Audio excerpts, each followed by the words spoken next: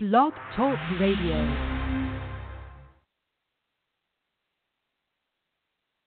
It's January 8th, 2017. Hello and welcome to Workin for a Livin radio show where progressives for change present opinions that matter. Tonight we're joined by co-hosts Jeff Brown and Dave Fillion. I'm your moderator, Leroy McKnight. We certainly hope everyone stayed safe and had a wonderful holiday season. And we extend everyone a happy and prosperous new year. Let's get to our announcements. The first one is Honeywell remains locked out. Local Union 9 down in South Bend, Indiana, and we support them fully. We ask that everybody take a second, look at some of the posts that are out there, find their address, go on the UAW site, find their address. Local Union 9 and Local Union 1508 have been locked out since May of 2016 and deserve a little support financially from everybody that's listening. I'm telling you, really take a moment and get in there and support these folks. It's a tough time for them, and we hope that you are able to do that. That's part of that first announcement. So, second announcement, it appears that the coal miners are under serious attack and will be losing their pensions and health care benefits. More later on that from Jeff. There is a new legal services phone number that is 800-482-7700. You saw that here first, late in the year of 2016. Between the holidays, we were able to get that out to you, so we're happy to be on the leading edge when things come out, too. Thank you to those that were forthcoming with that. Appreciate that help. The fourth announcement, the Michigan Appellate Court has overturned a lower court ruling and has ruled against the American Federation of Teachers as they wrote language in their contract that got around the Michigan right-to-work law. First approved by the local circuit courts, has now been overturned by a ruling by the appellate court. Expect more on this as that moves its way up the court structure. The American Federation of Teachers were very creative before the law was actually passed and went in and wrote in their agreement, signed and agreed to by management, that they would circumvent the obviously coming in right-to-work law, and that's usually something that the courts are hands-off on. So that's been overturned and is now ruling against the unions. This local circuit court was favorable for them. So keep that in mind as you think about how the judges are.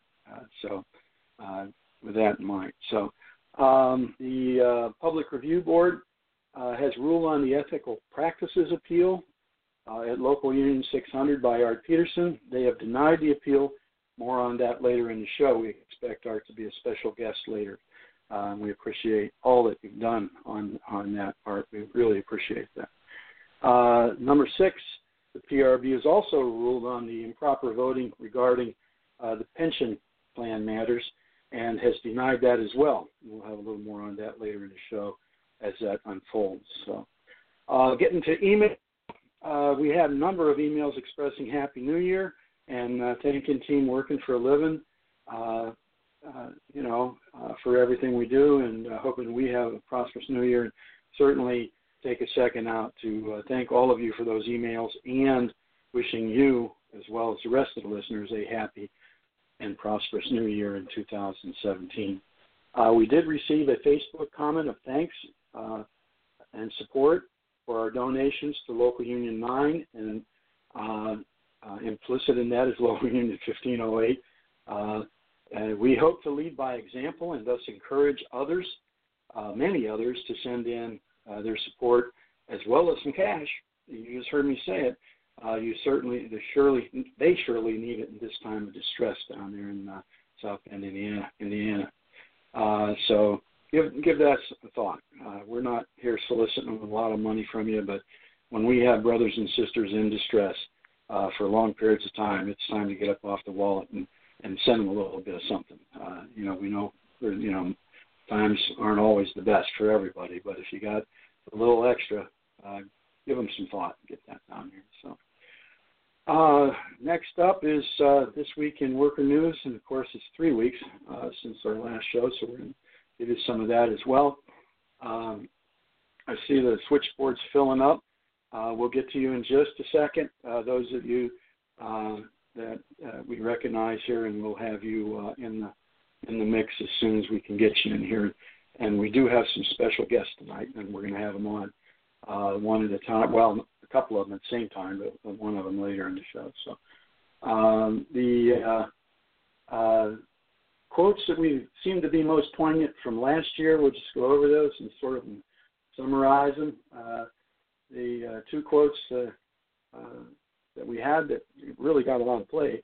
One was, talk is cheap and whiskey costs money. So whenever you're doing something, you can talk about it all day long, but it does take money to get it done. And the other one is, you can't win the Kentucky Derby with a plow horse. In other words, you have to be prepared and able to win a race in the Kentucky Derby or anything like that if you're at that level. So having said that, let me bring on our guests here, our co-host, Jeff Brown. And there's so many here in the switchboard. We really lit up tonight. I'll tell you, everybody's been waiting to hear this show. So our New Year's show. So thanks a lot, everybody. We appreciate that. Let me start off with getting Jeff in here. So Jeff, there you are. Oh. Hi, Jeff. Hi, Leroy. Hear me? Yeah, Hi, how are you doing? Good. I'm doing pretty good. Cool. That's good. Let's get David on. David, you there? Yeah. How you doing, Larry? Jeff? Good. Hey, David. Yeah, Jeff's here. You guys have a good holiday? I'll let you talk for a second. I'll be a minute. Yeah. Go ahead and Happy update New everybody Year, Jeff. on your holidays there. Yeah. My holiday was too short, but I say that every time. Yeah, when you're not retired, you have to look forward to going back to work. Yeah, exactly. Fortunately, you have fixed dock heaters, although that doesn't help at the beginning of the truck. Right. It's pretty cold inside them trailers. Yes, it is. And the plant decided to repair that patch of the wall that caught on fire back in July, and they had that whole wall opened up one night, and I literally froze. I remember that. Yeah. So they're just getting around to repairing that. Yep. That was a very That's cold nice night. they waited till the freezing cold to do it. Yeah. But that's what we were all saying. They had all this other time to do it. But my interview yesterday went pretty well with the French reporter.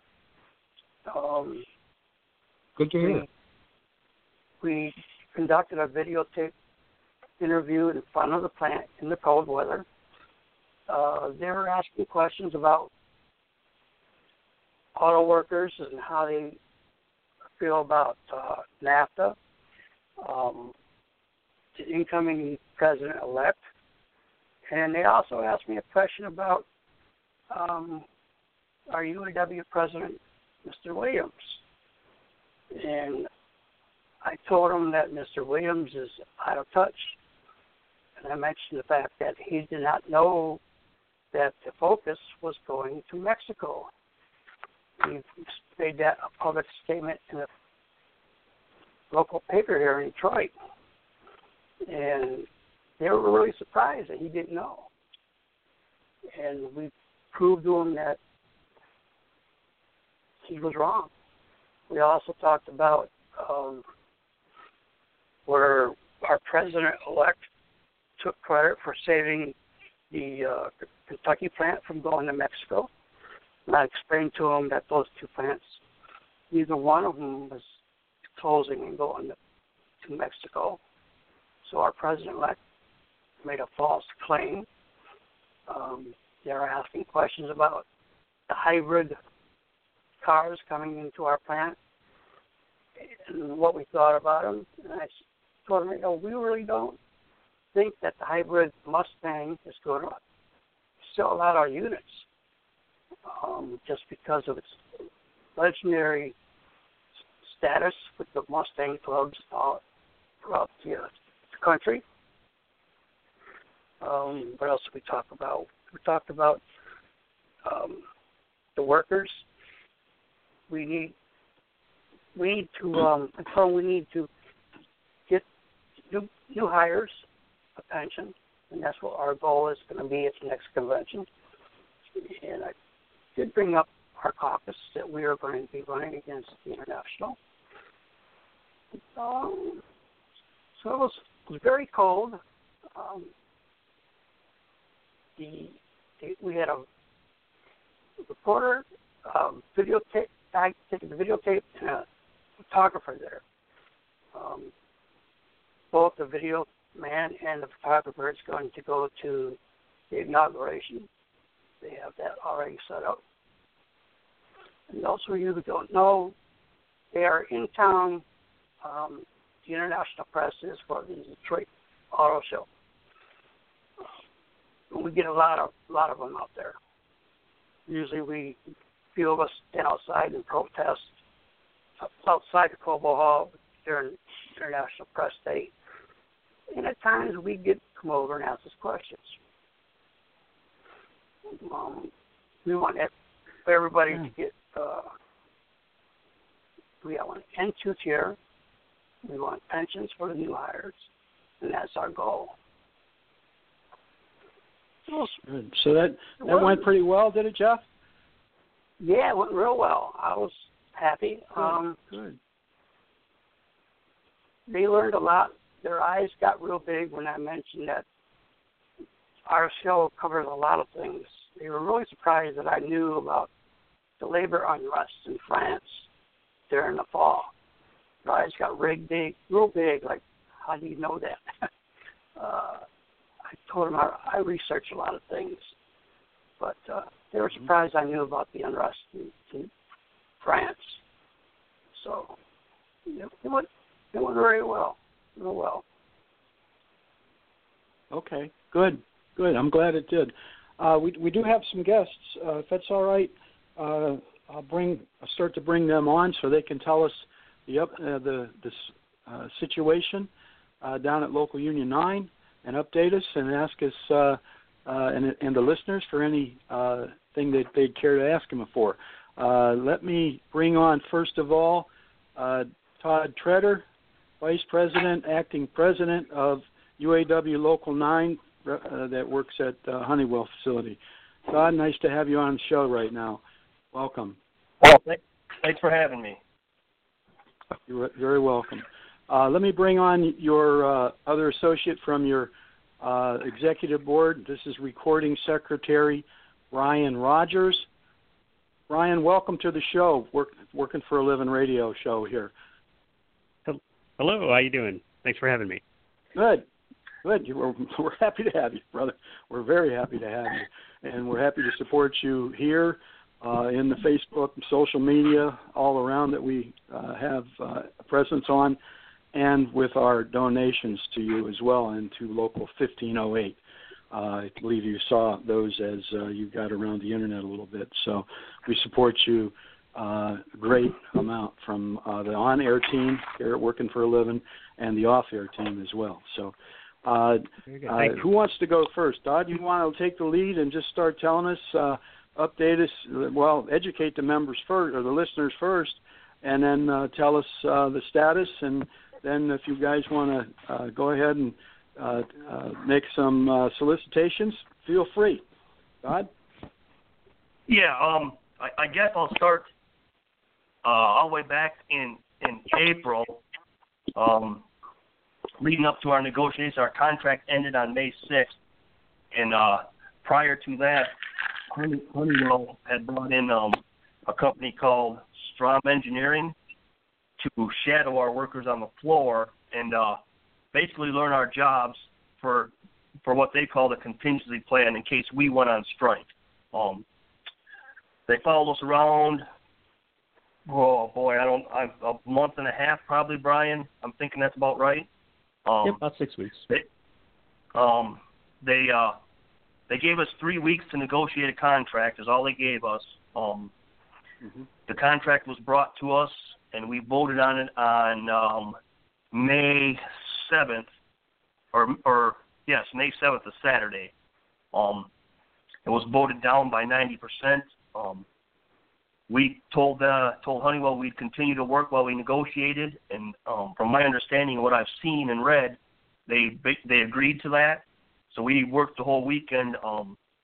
Monday morning, which was May 9th, people were showing up at work, and about 10 to 6, they escorted everybody out of the plant and locked the doors and told us we were trespassing. So they locked us out. You want to take over, Brian? Well, let me ask you a question, Todd. How did the people, having somebody stand behind you, shadowing you on your job, how did the people feel about that when that was going on? Well, it upset a lot of people, and I actually think it made our local a lot stronger. I mean, leading up to that point, we were a good union, but it just really solidified everybody together. And we questioned our leaders in that on if it was allowable, and they said they could, right? If they wanted to, then they actually did videotape some of us, but they had to ask permission. But we raised concerns. They still followed us, but it made us definitely a lot stronger, and I think it was evident by the 90% no vote. Good. Brian, I didn't mean to cut you off there, but I wanted to get some feeling for what people felt. Do you have any thought about that yourself? Oh yeah, it was definitely an intimidation factor. I'm a machinist there, and to have somebody standing a few feet away, kind of standing there watching what you're doing all day, knowing that if something were to happen, they're supposed to step in. Yeah, it's definitely intimidating, and that's just part of their tactic. And this is just a few years after. This is just a few years after Honeywell did this to Metropolis, Illinois. So we kind of saw the writing on the wall, but really couldn't believe that it would happen to us. Happen to you, right? Yeah. And so these people were actually standing behind you. You knew they were about to take over on your job, and it just almost you really got to have a lot of restraint just not to knock them on their ass, don't you? Yes. Yeah. Yeah. It takes quite a bit of restraint to handle the situation. Yeah, and our members actually did very well with not retaliating or anything like that out on the floor or causing issue on the floor. So, and leading up to them locking us out, we were producing record number of parts too. High quality too, right? Yes, and quality, definitely. Yeah. So then what happened? That's what led up to the lockout, and you said that they locked you out, but what do you think the reason for them locking you out was? Now for sure what their demands are, so do you want to elaborate on that a little bit, the two of you? Go ahead, Brian. It's just a new corporate way of economic sabotage to the worker.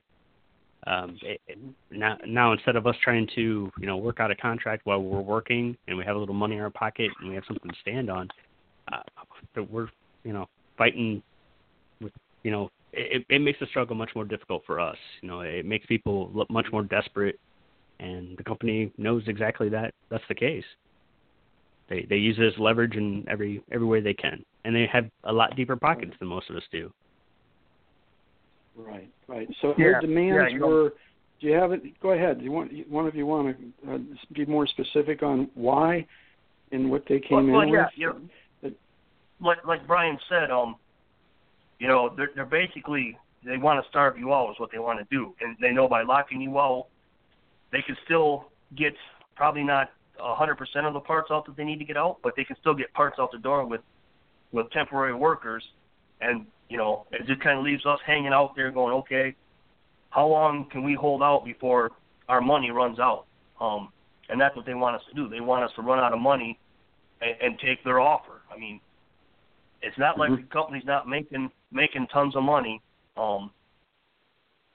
So, it'd be a little different if they said, hey, we're not making money, we're almost going to go bankrupt or something like that. But they're making their stocks have went up since 2007 or 2011, doubled. So their stock prices are up, their profit margin is up. So they just want to be able to control their workforce and have them do whatever they want us to do, without regard to lines of demarcation, seniority, issues like that. Okay. So they if you're a skilled tradesperson, your job would be in jeopardy because they want a production or non-skilled worker to do those things that they think a production worker can do. Then, is that what they're trying to do? Well, yeah. Skilled trades. They wanted to be able to say, I'm a pipe fitter actually. So if I don't have much work to do for today, they might be able to put me over doing some millwright work. Of course, we questioned it and said that's not what they're going to use it for. But they brought Strom in and said that was a contingency plan too. So I mean, we've got to look at every avenue that for what kind of language they're pushing across to us, and and how they could use it against us. Correct. Once it's in black letter print, it's kind of hard to refute, and once it's in there, it's hard to reverse as well. Yes, it is. Correct. Yeah. Okay, Brian, do you have anything you'd like to add? I'm sorry. Go ahead, Tom. Yeah, even some of the letters of understanding and whatnot we had in our past contract, they just wanted to remove that stuff. Stuff those kind of documents explain what the wording means, and Honeywell doesn't want to use that. They want to have the confusion. They want to have that flexibility to not really, whatever works in their best interest, basically. Mm-hmm. We had 60 years of language that they just kind of threw out the door, and we just had to kind of start from scratch. Yeah, I just want to interject just a second, just 1 second. I want the listeners to understand that these lockouts that Honeywell is doing to all these, this and the two locals now and previous to other locals, this is coming to a plant in contract to you. These are test cases by Strom Engineering, a company that's well known to try and break unions. Brothers and sisters that are listening, please pay attention to what these men are saying to you. There's a lot of brothers and sisters that their lives are at stake over this. This phone call that they've called in here tonight to tell you about their plight is very, very serious, and it's a test case, and it's likely coming to a plant near you real soon if we don't stop it here. I want everybody listening to understand that. So having said that, fellas, would you agree, fellas? Oh, you are absolutely correct. Yeah, I'll definitely agree on that. There's a lot of companies watching to see what Honeywell can get away with here. And actually, right at the moment, I believe starting tomorrow's the 9th, if I'm not mistaken, Strom Engineering will be shadowing workers in Minneapolis, Minnesota at Teamsters Local 1145, another Honeywell plant. So it's, they did it in our plant. They're following up with Minneapolis, a Honeywell plant, and at the end of this year, it'll be Kansas City, another Honeywell plant. So they've got a textbook, and they're following it, and they're saying, hey, here's what we're going to do. If we don't get our way, we're going to lock you out. And if they get away with it, there definitely will be other corporations following suit. Mm-hmm. Yeah. Yep. They might have tested it in Metropolis, Illinois. Keep going. What else you got there, Brian? You got something that you'd like to add to that yourself? Yes, they tested it in Metropolis, kind of improved it here in South Bend, and we believe that they're going to continue on to the next stop in Minneapolis and move onward. It's Just don't be as naive as we were when we saw the writing on the wall. Prepare and get together, and it could be, if it's not today, it could be tomorrow that it's in your neighborhood. Right. Let me interject a little something regarding the legality of this lockout. It's well provided for in Canada, lockout situations, and that's probably where this was born, in Canada. And here in the United States, the National Labor Relations Act provides for permanent replacements of striking workers. So that's in the law, National Labor Relations Act. There's nothing in the National Labor Relations Act about temporary workers in a lockout situation. Now, that went up into a Supreme Court case, and they addressed everything but the legality of the lockout itself for temporary workers. They had addressed could they do other things, and the Supreme Court ruled that they couldn't.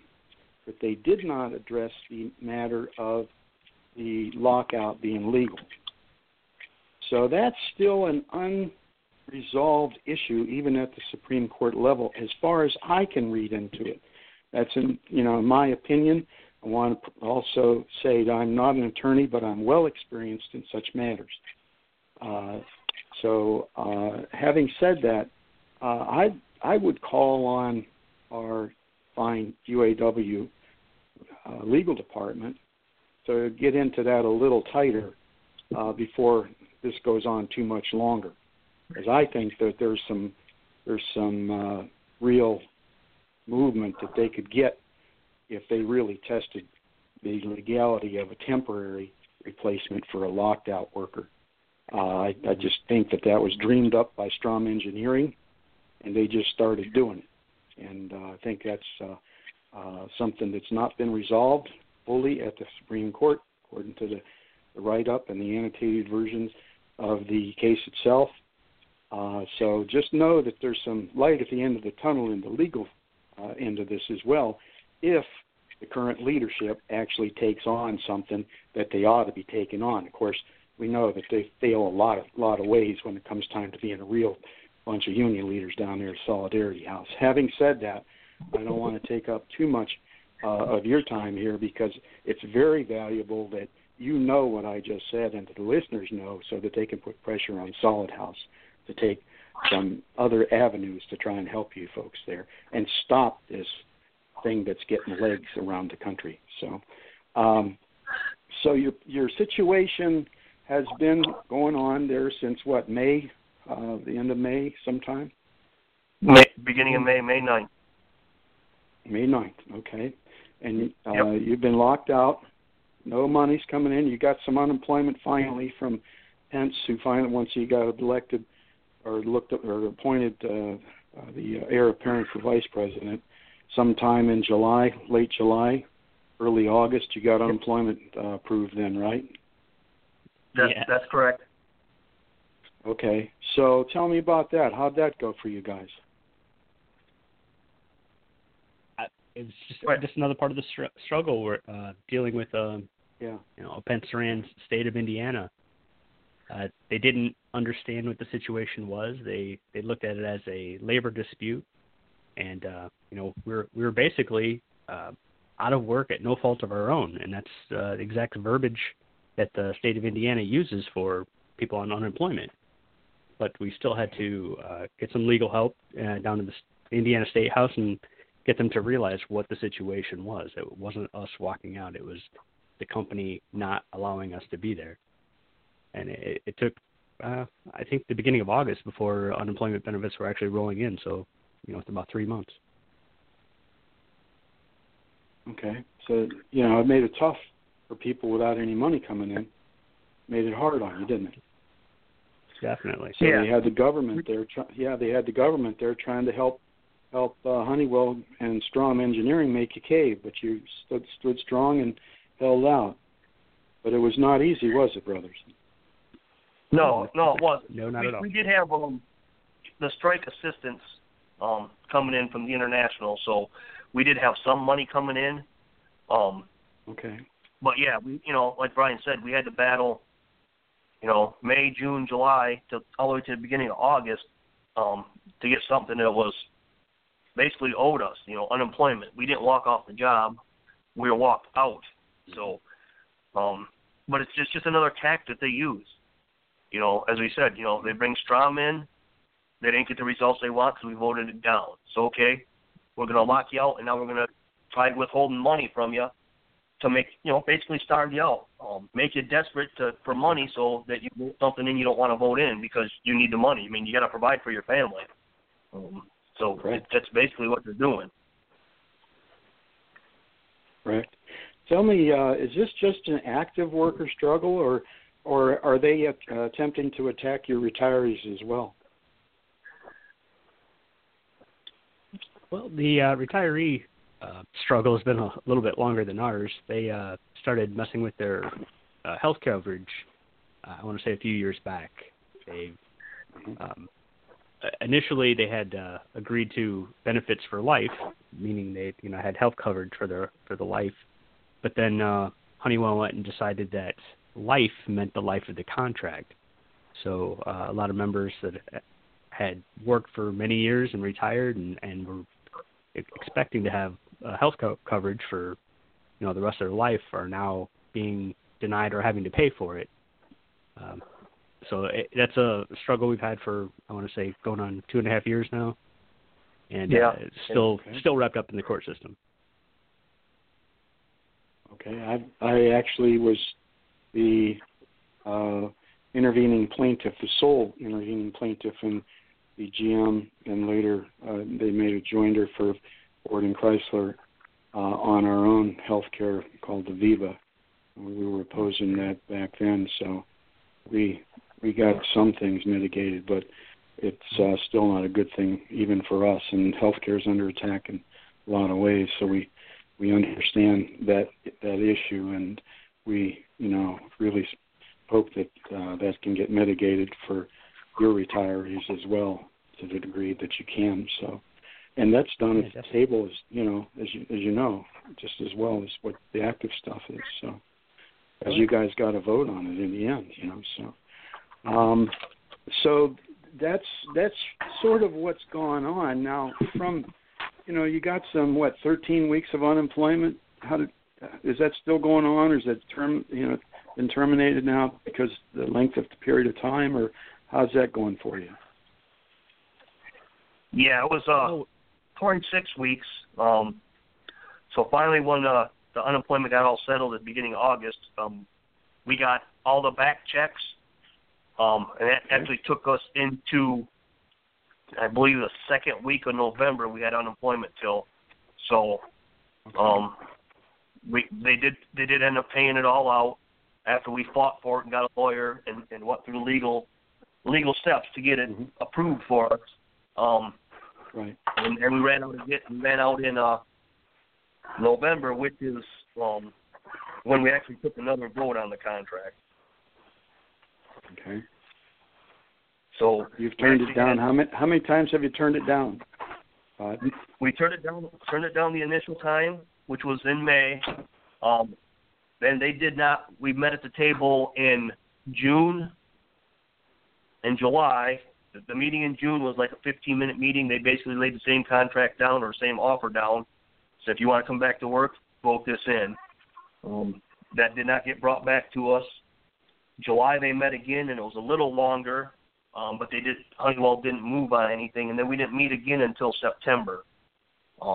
We met in September with a little bit of movement, October with a little movement, and then in November, as our members were running out of unemployment, Honeywell decided to make a few moves on the health insurance, so we'd take it back to a vote. And at that time, with our members running out of unemployment, we felt it would be in their best interest to have the chance to basically pick their own destiny. Right now, we brought it back to them. Said, here's what changed. Here's what didn't change. We know everybody's running out of unemployment. You guys choose what route we're taking. By no means are we giving up the fight. We're ready to still fight for you, but you guys control which way we go. So We took that vote in November, and it was voted down by 70% in November. Okay, 70%. So this wasn't anything close. This is about as much of a real message to everybody that your 70% vote it stands for a lot against right. what's going on. So, okay, all right. So, Brian, do you want to? I mean, let's just make sure that we know your titles on your executive board in your local union. I guess we probably shouldn't do that, and then we'll get back to the current the situation since early November. Brian, you're what, recording secretary there? That's correct. At local union 9 UAW. Okay. Yep. And then for 2.5 years now. Okay. Well, good. Thank you for all of your hard work. I understand that's even tougher when you're on strike or on lockouts. I shouldn't say that, on lockout situation, because you have the same situation as you would if you were on a strike. You got to make sure all of the same paperwork's in and stuff like that. Very time consuming, and of course you've got a lot of demands on your time from the members in distress there. So understand that. And Todd, do you want to tell us your station at the executive board? Yep. Yeah, I'm the vice president. I was just elected in the beginning of September. Mm-hmm. So I jumped in right in the middle of the lockout as vice president. Okay. Yep, I'd say he was crazy enough to get involved. Well, it's tough, and somebody's got to do it, So yes, we appreciate his efforts. Do you have currently have a president? No, we do not. At the moment, I'm just the acting president, and actually, Brian is the acting vice president. So. Okay. All right. Okay. Sounds good. So, Brian, you had some more to say about this, the situation since November 1st. Kind of walking the listeners through your whole, timeline here, if you don't mind. So. Yeah, we got together, sat down with our members, went through the contract line by line, tried to answer as many questions as best we could. Tried to give them a few days to kind of hash it over and read through it, and then go to a vote on it on Saturday. So it's not that they didn't understand it or didn't have an opportunity to read it. They overwhelmingly again said no. I believe most of them are in the position that they can say no, or they're just, can't believe that the company has done this to them. So this is their way of, standing strong. Okay. So unemployment's over. They're still voting no on the agreement. And you went into a holiday season with no money, much like Con Selmer did over in Elkhart, Indiana, when we had to help them in 2007. Right next door. I was very instrumental in shaming the then regional director into getting them some money because they really hadn't done anything in the 17th of November for any of the holiday seasons. So I, in a speech in Peoria, Illinois, raised a little sand, and that made the full front page article in the Elkhart News and the Peoria newspapers. So they sort of got the message that they need to send out a letter and get some money out from the local unions. And we actually did some things from Lansing, sent down people with money and goods and stuff for those workers. And we expect that you'll see more and more as this gets legs in your support, because we're leading up to that right now. You guys went into the holiday season with no money coming in. So tell us about that. Actually, we do get the strike assistance, so that's $200 a week for doing our duties on the picket line. The region has been really helpful. There's been, I know I'm going to forget a lot of locals that have helped. I know 2209 has been, that did some fundraising, and they helped out. I know Local 551, Local 5. and I know I'm forgetting a bunch of them. But yeah, so it's not, the money just hasn't been as plentiful as if we're working. But I mean, we've had enough money that we've actually set up a food pantry out of our hall for our members. And that's come out a lot of donations out of Region 2B. So, minus the fact that we're not working and getting, our hourly rate, there has been some help there. Definitely been some help from donations and that. And from, like I said, there's numerous locals, and I know I'm forgetting a bunch of them. But so it's actually been kind of overwhelming. We never had a food pantry before. Now we've got that. Christmas time, I know Local 551, Local 5, and a gal, lady from Evanston, Illinois, Tony Gilpin. We had an angel tree, and they took care of all the gifts off the angel tree. That was for the kids. So we actually had a little party down at the hall for the kids. They got to come down and get a gift. So, no, we've had really, really good support.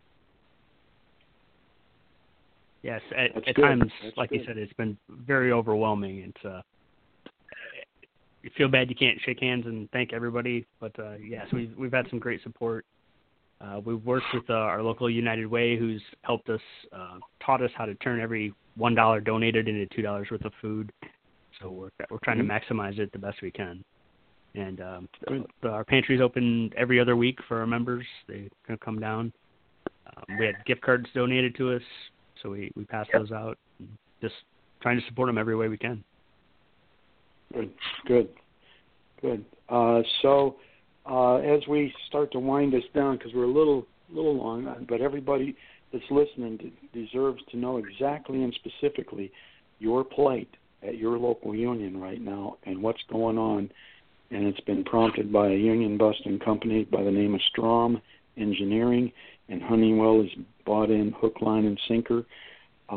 So as you consider anything else you'd like to say or request from the listeners, please go forward. Todd, why don't you go first, and then let Brian jump in. Yeah, I know some of the groups I've joined lately, Working for a Livin, one of them.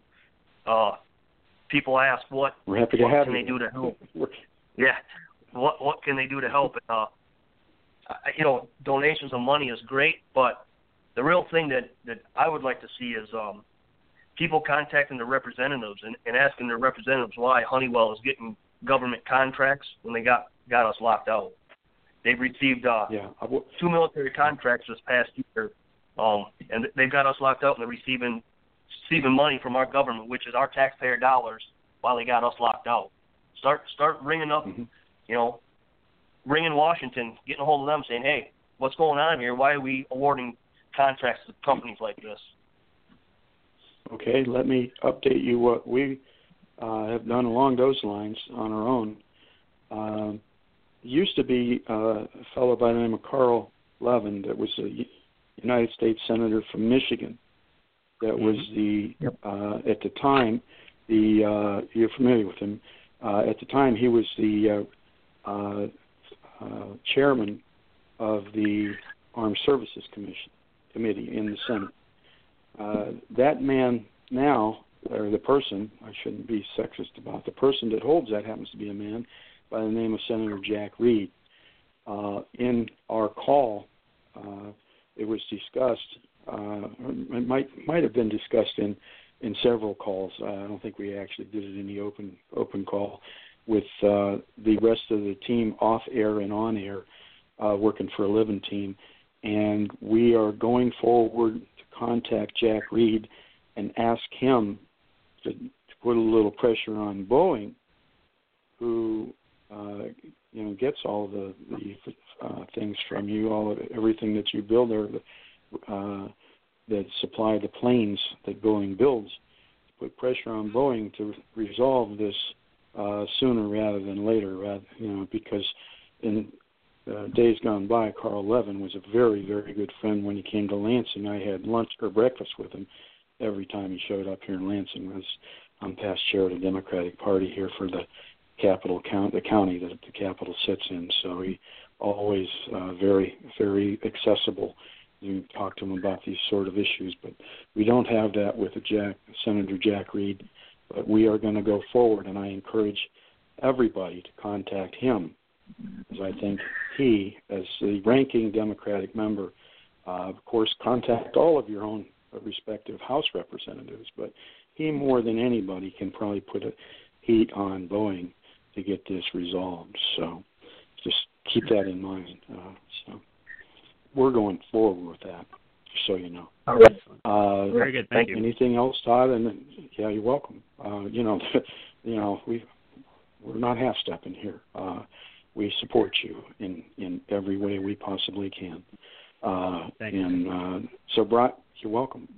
Brian, do you have anything else you want to kind of wrap up with, say, or ask the listeners? Remember, you're able to ask this. You got the floor, so ask him what you want, your needs. I mean, Todd covered the call your representative side, but you ask him. Ask him. My biggest point is just explaining to people that this is not a strike. But we get that common misconception all the time. I know, and it's easy to do. Sorry. We have that all the time. And No, that's fine. That's fine. But no, I mean, just even our friends and neighbors, you'll stop you at the store and say, "Hey, how's that strike going?" Like, no, it's not what it is. Try to explain to them that we would be working if they would allow us to while we work this out, but they won't. They're keeping us at a bay like that. So it's just that common misconception that folks driving by, seeing the picket line out there, thinking that we're just a bunch of spoiled union folks that just won't go to work, and that's not the case. It's and I would say the company is using that to their advantage. The ignorance of the situation, and because it is a rather newer tactic here in the States. So that's just one thing I try to point out every time I get a chance. Good. It is, to be clear, this is a lockout, not a strike.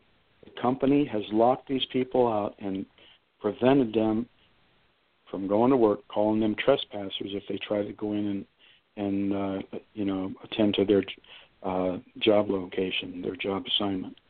So, and if they did, they'd probably call the police and have them arrested. Of course, members at Local Union 9 are good, dignified members, and so they're doing everything they're supposed to do as they're asked to do. They're not afraid to call the police on us, so. Yeah, gotcha. Yeah. Kudos to you two for all that you're doing, and to your members who are standing solidly behind you, and realize just exactly how important this is. I hope you have the opportunity to have your listeners or your members listen to the show, because they can do that on podcast later, either here on Blog Talk Radio or iTunes, or you can just go to workinforaliving.com, and we have the podcast. It'll be over there in the right sidebar, about halfway down. So they can hear everything that you had to say on their behalf. I think you did a really good job here tonight. I want to thank you for everything that you're doing there on behalf of your membership. Is there anything else that you need from the listeners and from us? And you're welcome to come on the show anytime and update us as you need to do. You got a lot of people listening to you. You got a lot of people listening, so tell them what you want them to do.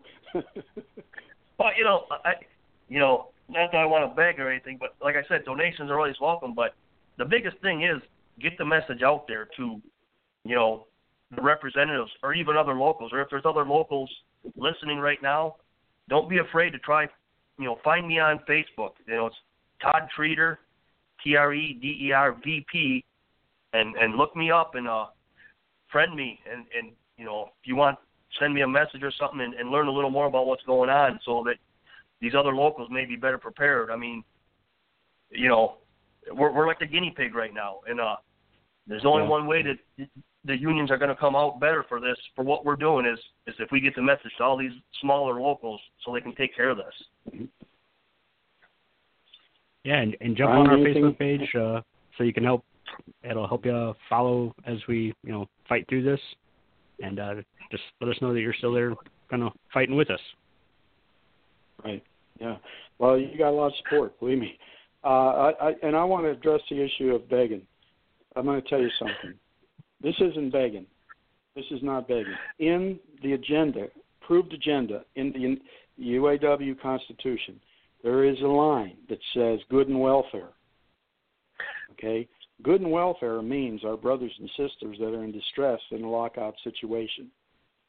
So all of you local union folks out there that are listening, carry this back to your local union and tell them under good and welfare, Local Union 9 and Local Union 1508 in Green Island, New York are both locked out of their job. They can't go to work, and they need your financial assistance. You can find their addresses easily on uaw.org. It's on there.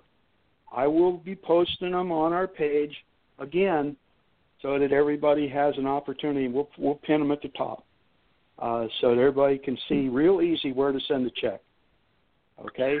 So having said that, thanks, fellas, for coming on. And if you have anything else, are you good? I'm good. I'm good here, too. Thank you for your time, and thanks to all your listeners for thinking of us. Yes, definitely. Thank you. Yep. Okay. You bet. Thanks a lot, fellas, and keep up the good work. Todd, I want to let the listeners know that you and I communicated on December 26th. You said you'd be on the show at 10 after 7 tonight. We didn't talk in between time, and you were here at 10 after 7 tonight like you promised. So I'm going to tell the listeners, these guys are stand-up guys.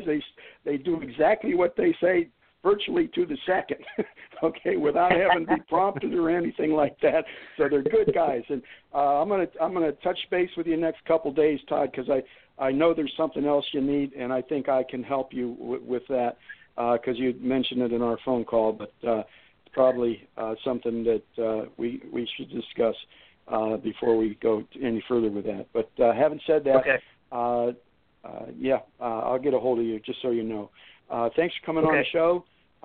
We'll let you guys go back to your listening mode here, and we'll get on. We got a couple other things to do here, and we do have another guest is going to sort of update us on his appeal that's rather important too. So thanks again. I'll put you guys in listen mode. How's that? All right. Thank you. Have a good night. All right. Good night.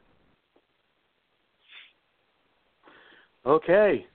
Fellas, what do you think there, David and Jeff? I think they're doing a good job. Yeah. Very good job. Yeah. Yeah. One thing stand-up I would guys, like to point out. One thing I would like to point out, Pence was their governor down there in Indiana. So President-elect Trump is very aware of these locked-out workers. He's been very vocal to Ford Motor Company and General Motors. And he said absolutely nothing that I've heard in regards to the locked-out workers at Honeywell. Apparently it's okay to beat on General Motors and Ford. Not that I'm opposed to keeping work in the United States, but seems to be okay with Mr. Trump to be silent at this time in regards to the Honeywell lockout workers. These are military contracts that they derive a deal of money from.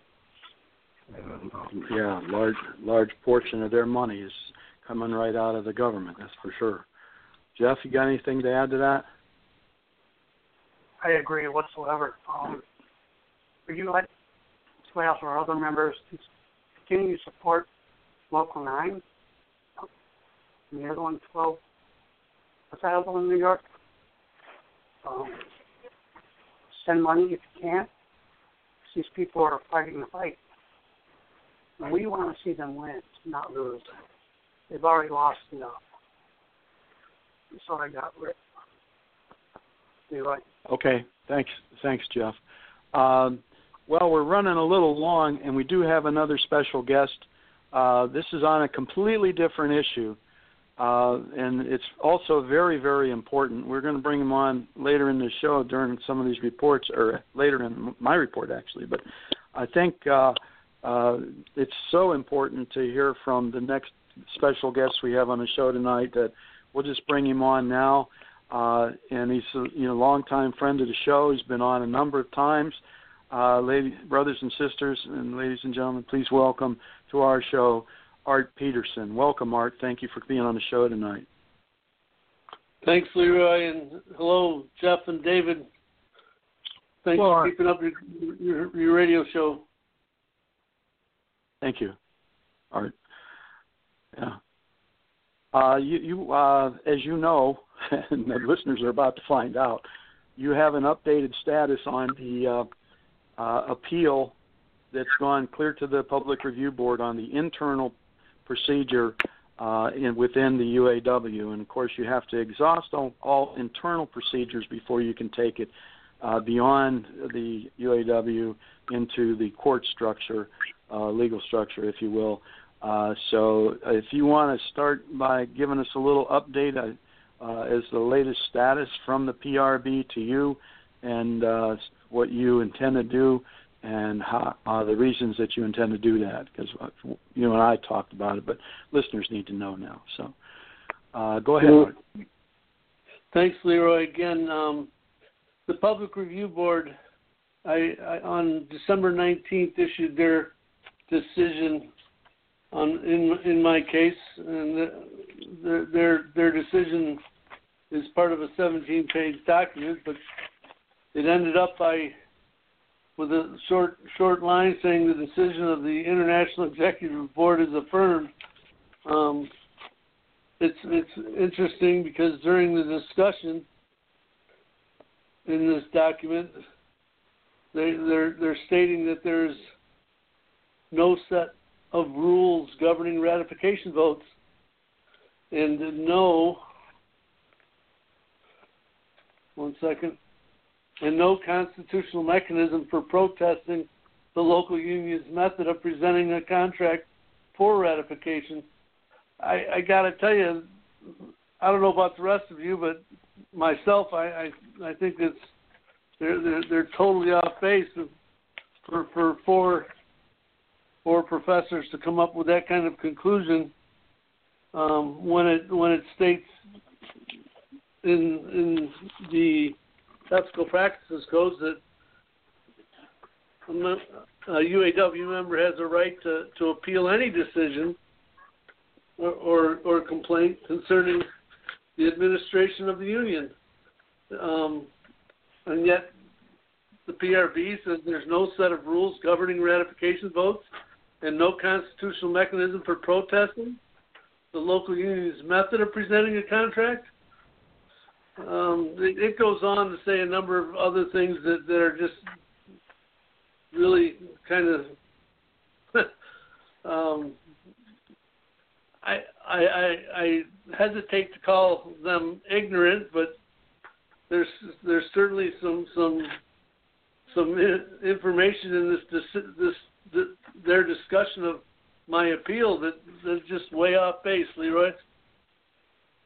Well, one of the things that, I understand that, Art, they really sort of ignored a lot of the stuff that you said and presented with other corroborating witnesses that saw the same thing that you saw, and it seemed to be just dismissed out of hand with one little sentence, the things that may have happened in the plant, during the vote.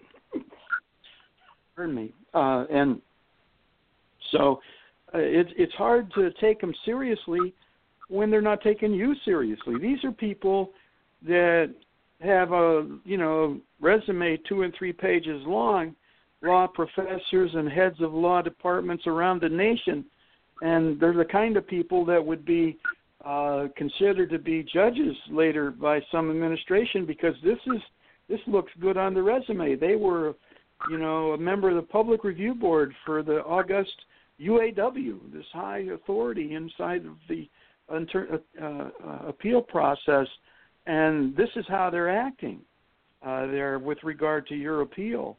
And how can they dismiss so many things when you had absolute corroborating evidence, notwithstanding the idea that they don't have any procedure. This is the first public review board. Correct me if I'm wrong, Art. Isn't this the first public review board since early 70s? Like 72 was the first one they started admonishing the UAW administration for not having a proper procedure to go through this within the UAW, and this is the first PRB that didn't do that. Is that not right? That's correct. Part of my appeal consisted of stating that going back to 1974 and no less than 4 times since, the Public Review Board has suggested and advised the International UAW to clarify their ratification language, their contract ratification language in the Constitution. And mind you, Leroy, the only reason I can think of in my mind for them not to follow that is because if they were to clarify it, they wouldn't be able to manipulate it. Yeah. Well, you'd like to think that they would have followed the past practices of the UAW with regard to, or the Public Review Board with regard to the UAW's lack of clarity in the ratification process. I think it just goes to show the lack of their integrity in their decision with regard to what they just what they did in your appeal. I just find it astonishing that they would even try and do that without admonishing the UAW for not having a proper procedure, almost saying it's okay not to have a proper procedure. You want to go through a couple of the instances so that the listeners know that you're not just out there. Some of these people haven't heard all of the whole story, Art, but go through a couple of instances where if you can explain them briefly on what you actually appealed. The thing about being 500 votes off might be interesting to some of the listeners, for example. Well, for example, Leroy, the Dearborn Truck Plant, the membership, the production membership, as they voted there, they were each given 2 ballots. One was a local ballot, one was a national ballot. So that they were given 2 ballots.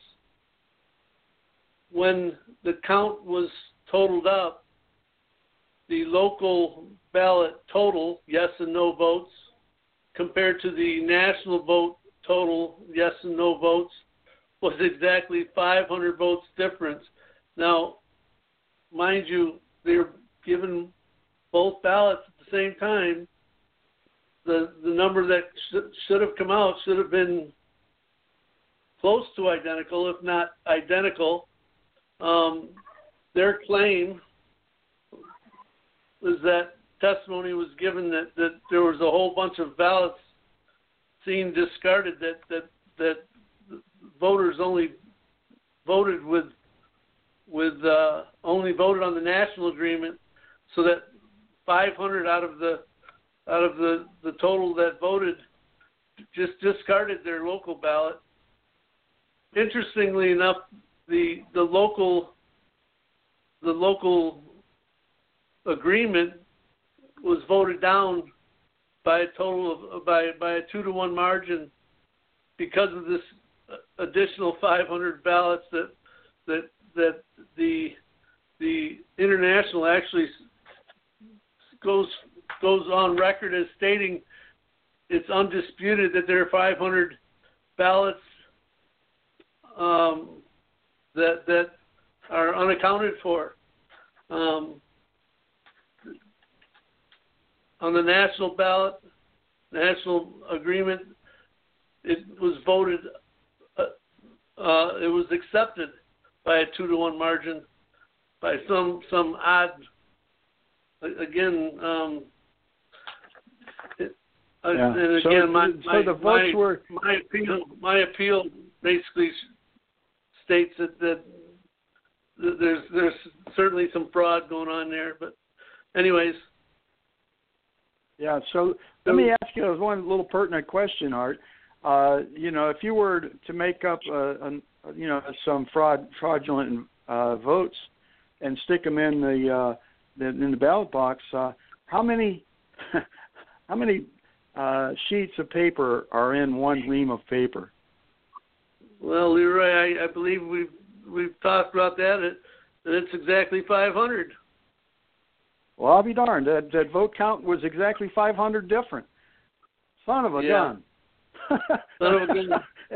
And all of these learned people all of these learned, educated, august people with resumes 4 and 5 pages long couldn't come to that same decision. What do you think about that, Art? Do you think we got a broken system? Gosh. I think so. Interestingly enough, Leroy, and all through this process, I was looking forward to putting my case in front of the Public Review Board, thinking I had a good chance of getting an impartial ruling on it. But I'm the Solidarity magazine, UAW publication Solidarity magazine, ran a article on the Public Review Board this past summer, and what it basically says is the board heard 64 appeals in the last 4 years, and in no instance has the union been found to have committed a serious ethical lapse, said Bellis, a professor of legal studies at the Wharton School of University of Pennsylvania. I'm sure they're going to try to say that this is number 65 or 66, in which no ethical lapses, but I got to question that whole count. So.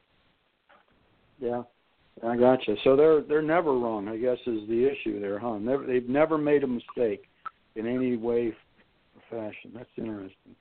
Well, did you want to tell our listeners about the idea that you saw, personally witnessed somebody come and vote and then leave, and then the guy that's holding the little whatever he was holding asked who that was after he voted? Or do you want to talk about that? Part of my appeal goes through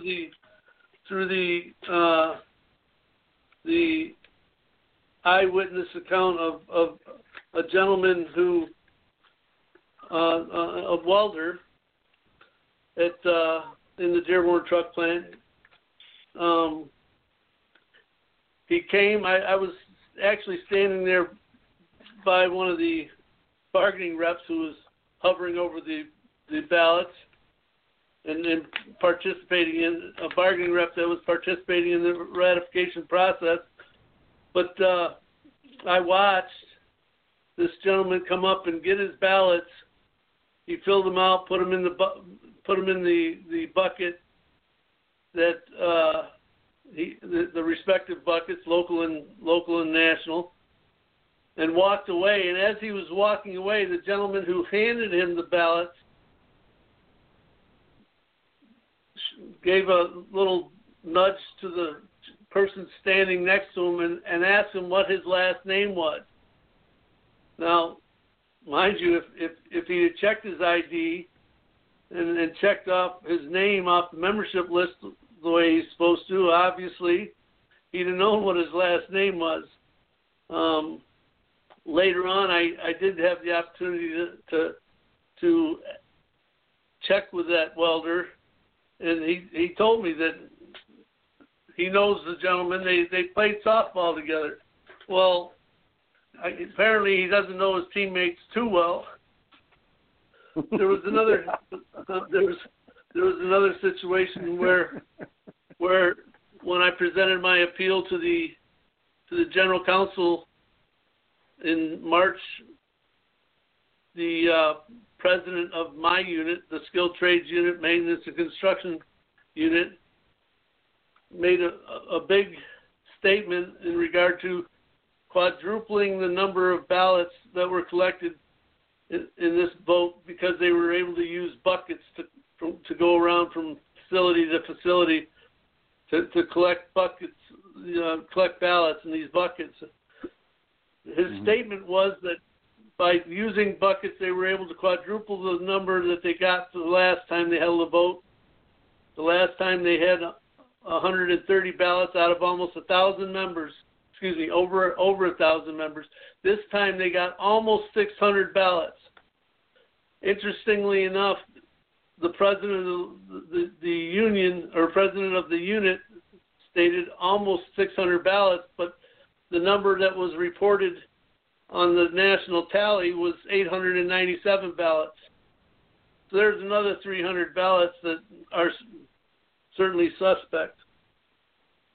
Right. So what they're saying is because they collected ballots by bucket rather than by a voting at a voting poll, that they were able to get more votes that way. So yeah, they were able to allow more people to vote. And mind you, I don't have such a big problem with them maximizing participation as Article 19 in the Constitution suggests, but they could still have and maintain proper safeguards, right? Even with maximizing participation.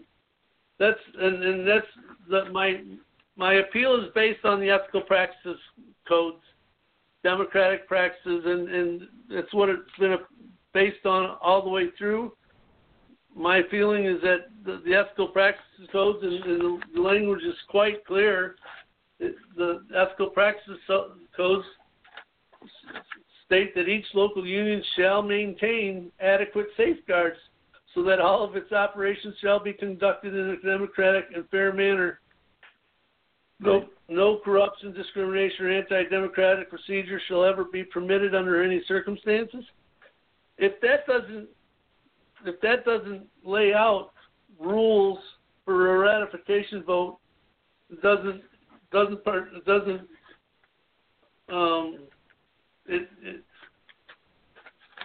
that doesn't cover what I'm talking about here, I don't know how they can say there's no constitutional mechanism for protesting the local union's method of presenting a contract. Well, you're not so concerned about how they presented the contract, although the one they presented it well. What you did object to is them coming down trying to intimidate you. I mean, that's against the National Labor Relations Act. You have protected concerted activity, and one of the things they're not allowed to do is threaten and intimidate you in order to try and get you to do something, which happened when the vice president of the Ford Department came there at your local special meeting and did so. So this is, that's one of the things I believe you protested. Those are some nice examples of what your appeal was about, so that everybody sort of understands. Again, it's been turned down by the Public Review Board. What are your intentions now, Art? Well, I have one last option. The rules of the Public Review Board allow me to request reconsideration when there's part of the official record, which is 240 pages long, by the way, when the PRB's discussion doesn't mention or doesn't take into consideration anything that's in that official record, I have the 30 days to request reconsideration, and that'll be my next step. But after that, again, I'm doing that in the hopes that maybe, just maybe, I'll see something different out of the Public Review Board, but we'll see. Okay, so you're at this point, because you can't talk about, beyond this point. So at this point, you're going to be appealing for reconsideration of the Public Review Board based on some of the stuff that we've talked about here this evening on your appeal there. So probably some other things as well. But by and large, it's this idea that they just ignored and dismissed your testimony and corroborated testimony. Some of it, I believe, was audio tape. If it wasn't, it was certainly alluded to. And they could have easily asked for that to be, perfected for them in order to make a full decision if they needed to. I mean, that's certainly, if it was available, they could do that. So these are supposed to be some pretty learned people out there doing this, and it didn't seem to me they had a lot of common sense in their decision with you. So that's your next step. Is there anything else you want to say to listeners, Art? Anything you need from them, support or anything like that?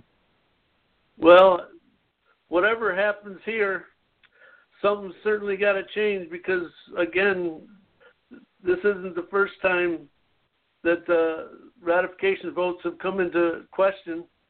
I believe that from what I've seen and what I've dug up from past cases, it is one of few, if not the only case where I'm not appealing Article 19 or anything else in the Constitution. I'm appealing the ethical practices.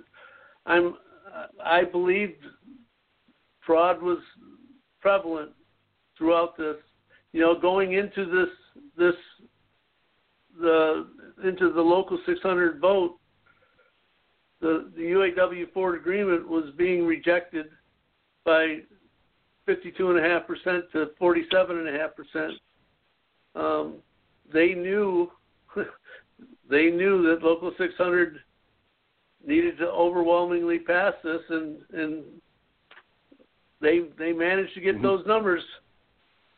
Yeah, by any means necessary, huh? We'll say that. Yeah. So that you know, Art, we've been putting out planks pretty much every show lately. Our platform planks for the Team Working for a Livin Caucus. Tonight's is going to be abated because we're going long. We'll bring that out at our next show, by the way, so that everybody understands the fifth plank will be at our next show. But it's been fully discussed on the manner of ratification votes and on the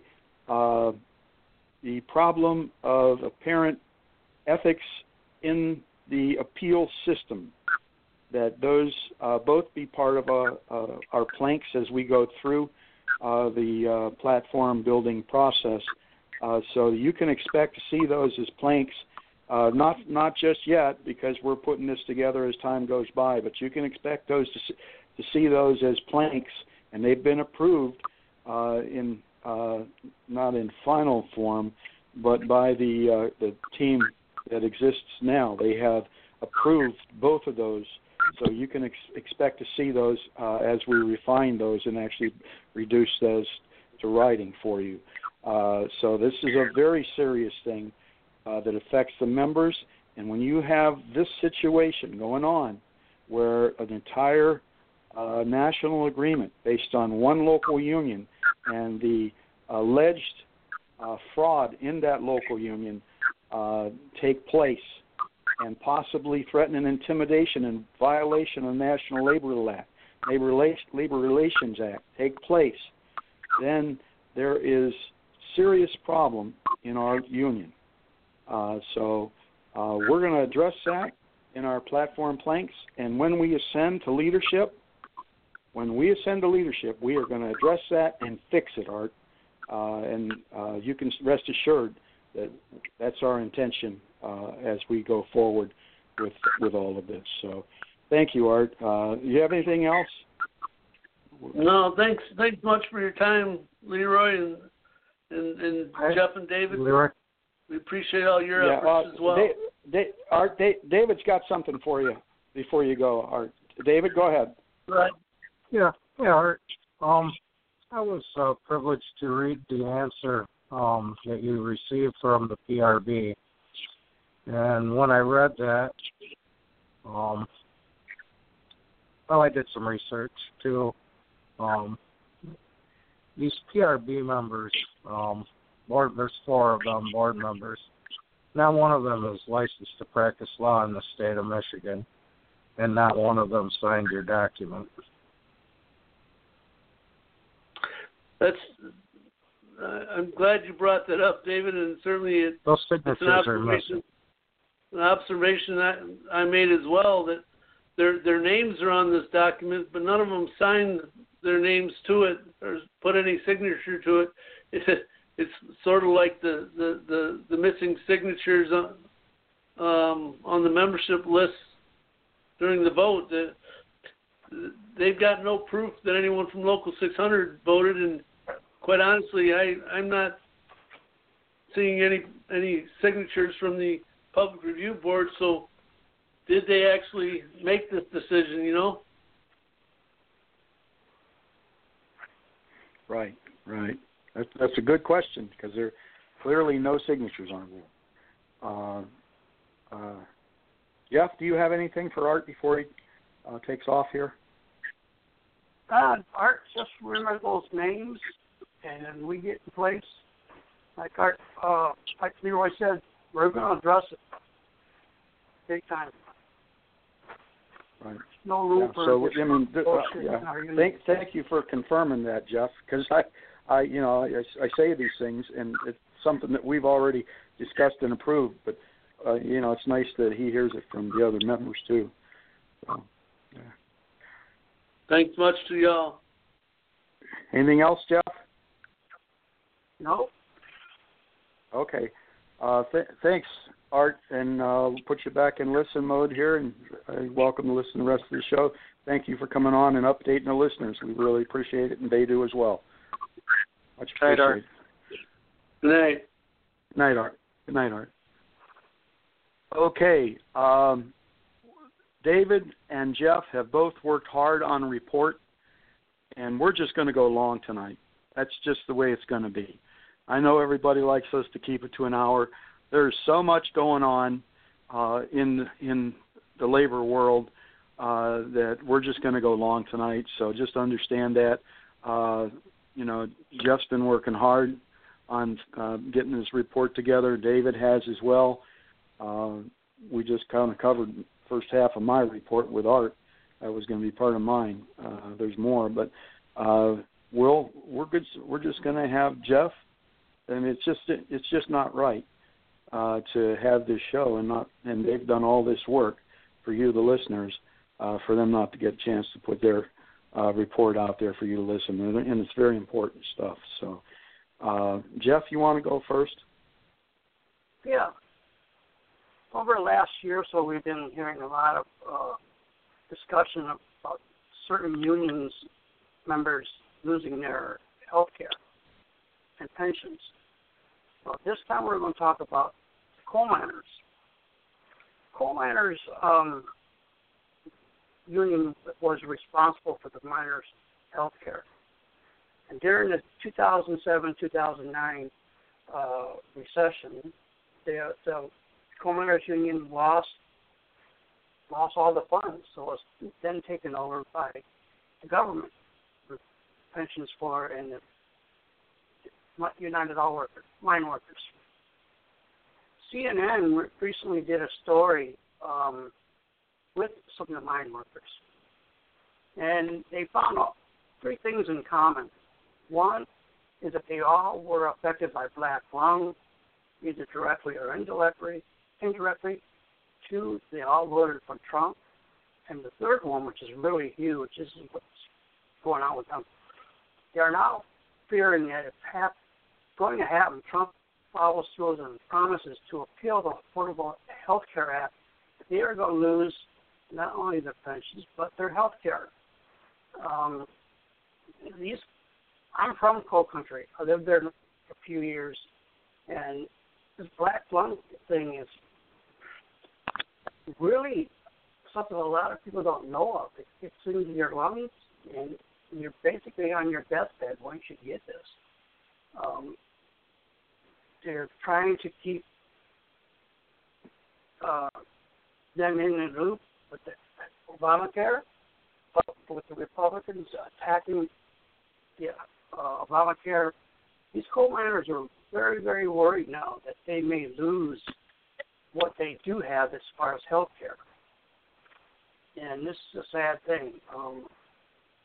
My heart goes out to all those minors affected by this. It's just a tragedy. They weren't responsible for what happened to them. And they need better assurances from the government that they will not lose their health care. So that, saying that, we hope that the Republicans do not repeal the Obamacare of our union brothers and sisters who are retired. So I'm cutting it short, Leroy, so we'll get David going on his report now. Okay. David, do you have any questions for Jeff? No. Covered that pretty good. Okay. Yeah, always thanks, does. Jeff. Yeah. Thank you, Jeff, for your report. I know you worked hard on that, and we did go long, so it's kind of nice that you kept it a little short, but it's some very important stuff affecting working men and women, and it needs to get reported.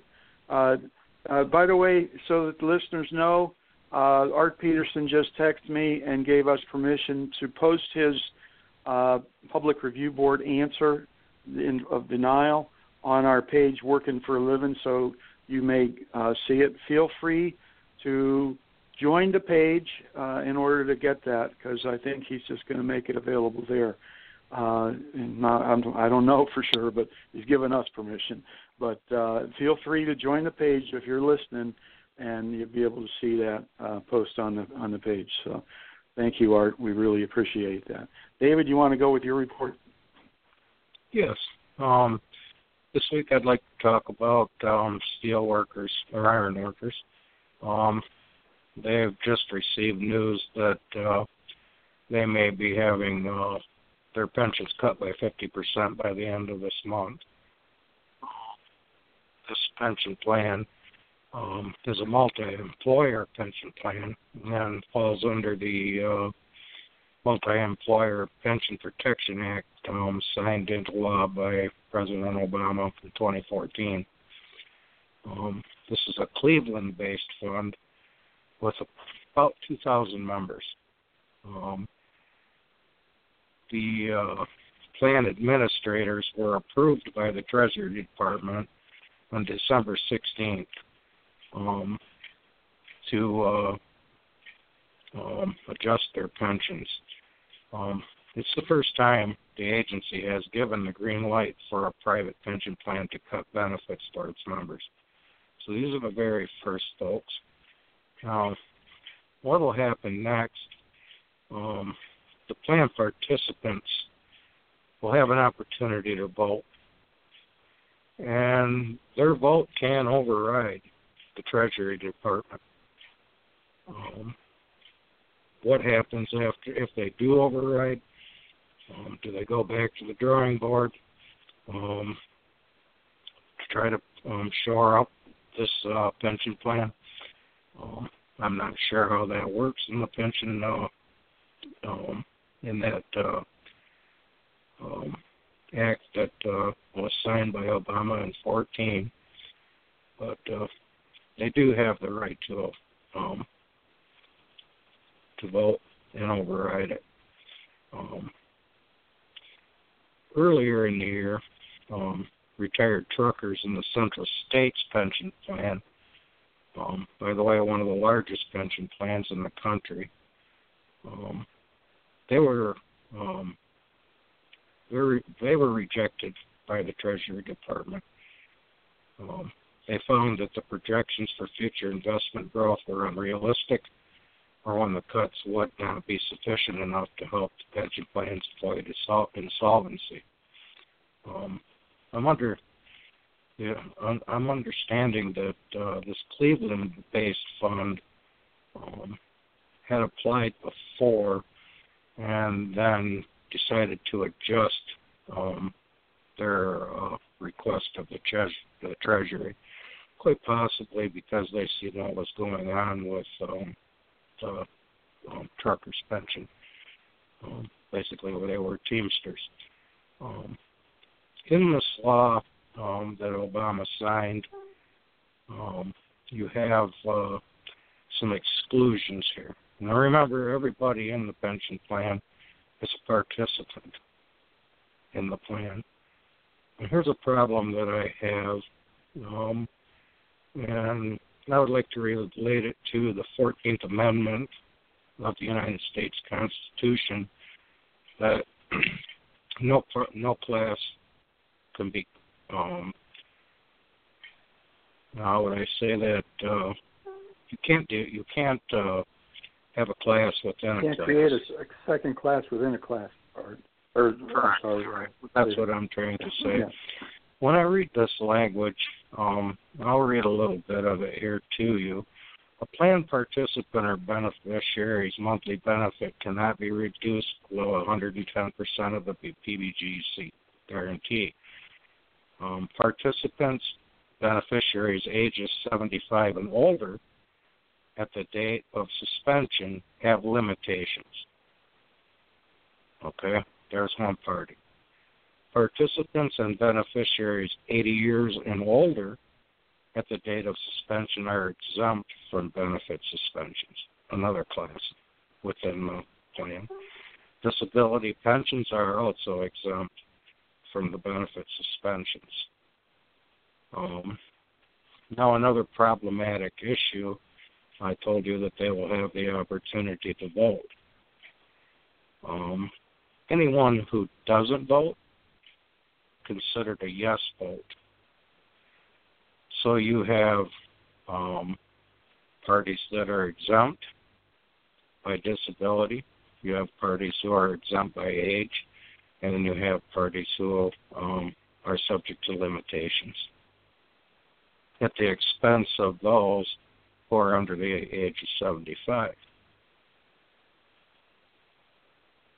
So those are some interesting points in regards to this Pension Protection, Multi-Employer Protection Act.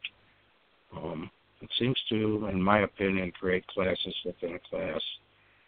And those under 60 or under 75 years old could be disadvantaged by how this Reform Act is written. And that's about all I have on that, Leroy. Your opinion. Okay. You did a nice job. Thank you for doing that, David. Jeff, do you have any questions or comments about David's stuff? Report? No, it's just continuing the attacks on the working class. It's very disappointing. Right. We need to change that. Wait till they figure out that this directly affects the velocity of money. We'll talk about that more again soon. But it directly affects the velocity of money, which is the primary measure of the health of an economy. And we've seen it many times in our history and in other countries' history. Thank you, Art, for doing that. He just posted it to the page. Thank you very much. The Workin for Livin page, he posted his appeal answer from the Public Review Board. We appreciate that, Art.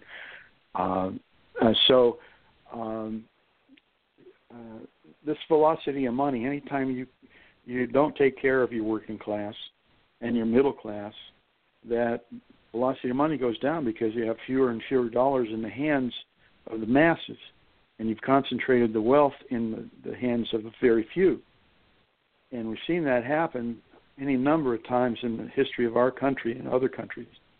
And what that results in is a stock market failure, catastrophic failure, if you will, and that you have some sort of big drop.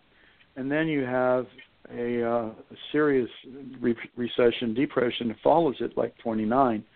That was very prevalent in 29, that this situation occurred.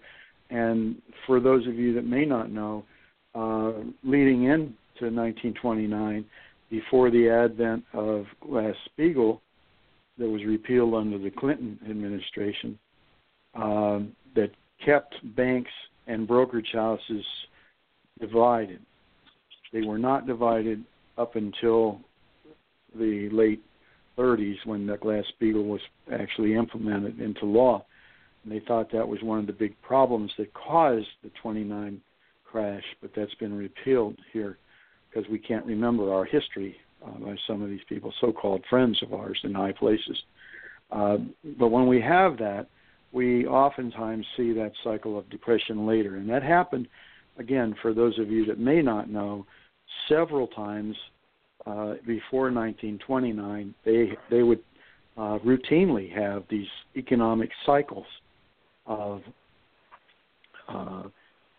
depression and good times, depression and good times, and you'd see the markets fluctuate accordingly, even though as like 1908 was the Buttonwood Agreement that established the Dow Jones Industrial Average, but they had done that long before that. They conducted business at the Buttonwood Tree in New York long before they actually had an agreement with buy and sell stock there. So, but having said that, when you have these major cycles, then we're about to see one, I think.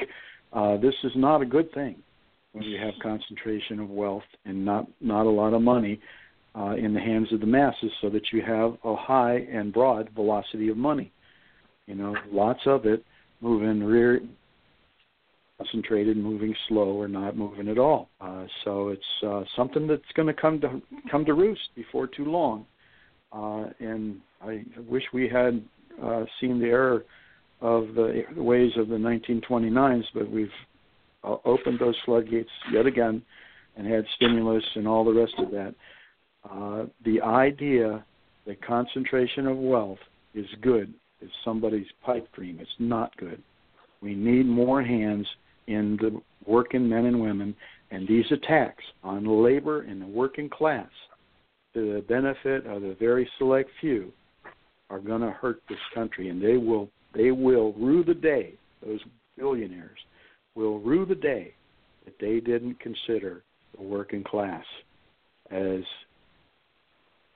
worthy of decent wages. I want to. That's about all I'll say about Jeff's report. I know he talked about Jeff's comment about David's report. It's just deplorable. So that everybody knows, we here at Working for a Living care about your work-life balance, and to that end, next week is a holiday, and we support all the members and every holiday that's out there that's a legitimate UAW holiday.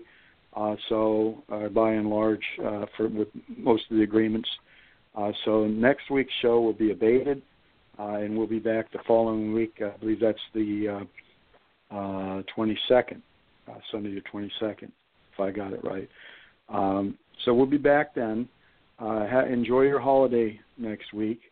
I think that's about all that we've covered. We had to cover here this evening on the show. Thanks to everybody in the switchboard. I don't know that we've ever had this many in the switchboard before. Thanks to each and every one of you for coming on and listening to this extended show. We really appreciate it. Gosh, I don't know. There's almost 40 people here in the switchboard, and we don't even advertise our phone number. So I want to thank everybody there for coming on and hanging with us. And it was a little, for a minute there, it was a little difficult just pulling out these phone numbers and make sure I get the right person on the show. So we got it all handled. It wasn't all that difficult, and we didn't have any faux pas with somebody that was unwitting guest. So thanks to everybody. We did a nice job keeping everybody straight here tonight, and thanks to everybody coming on. I'm not going to go forward with any more on my report. We've kind of covered everything there with Art. There is a pension appeal that was denied. Just so you know, we were going to talk about that at length, but this is now an hour and 39 minutes, and we'll just call that good. That's enough for tonight for most everybody to absorb. Lots of stuff going on, a lot of attacks on working men and women. In general, Jeff, do you have anything else to say? No, just tell people to stay warm. It's going to get cold here this week again. Yeah. But, enjoy the holiday weekend, and see you in 2 weeks. Okay. Yep. The work-life balance is important, and we certainly respect that, and will respect it as leaders, your leaders. David, do you have anything to add at all in general? No, not really. Other than I'm going to take the opportunity to have a short vacation myself. I was telling somebody earlier, I've been working 7 days a week since the beginning of last year.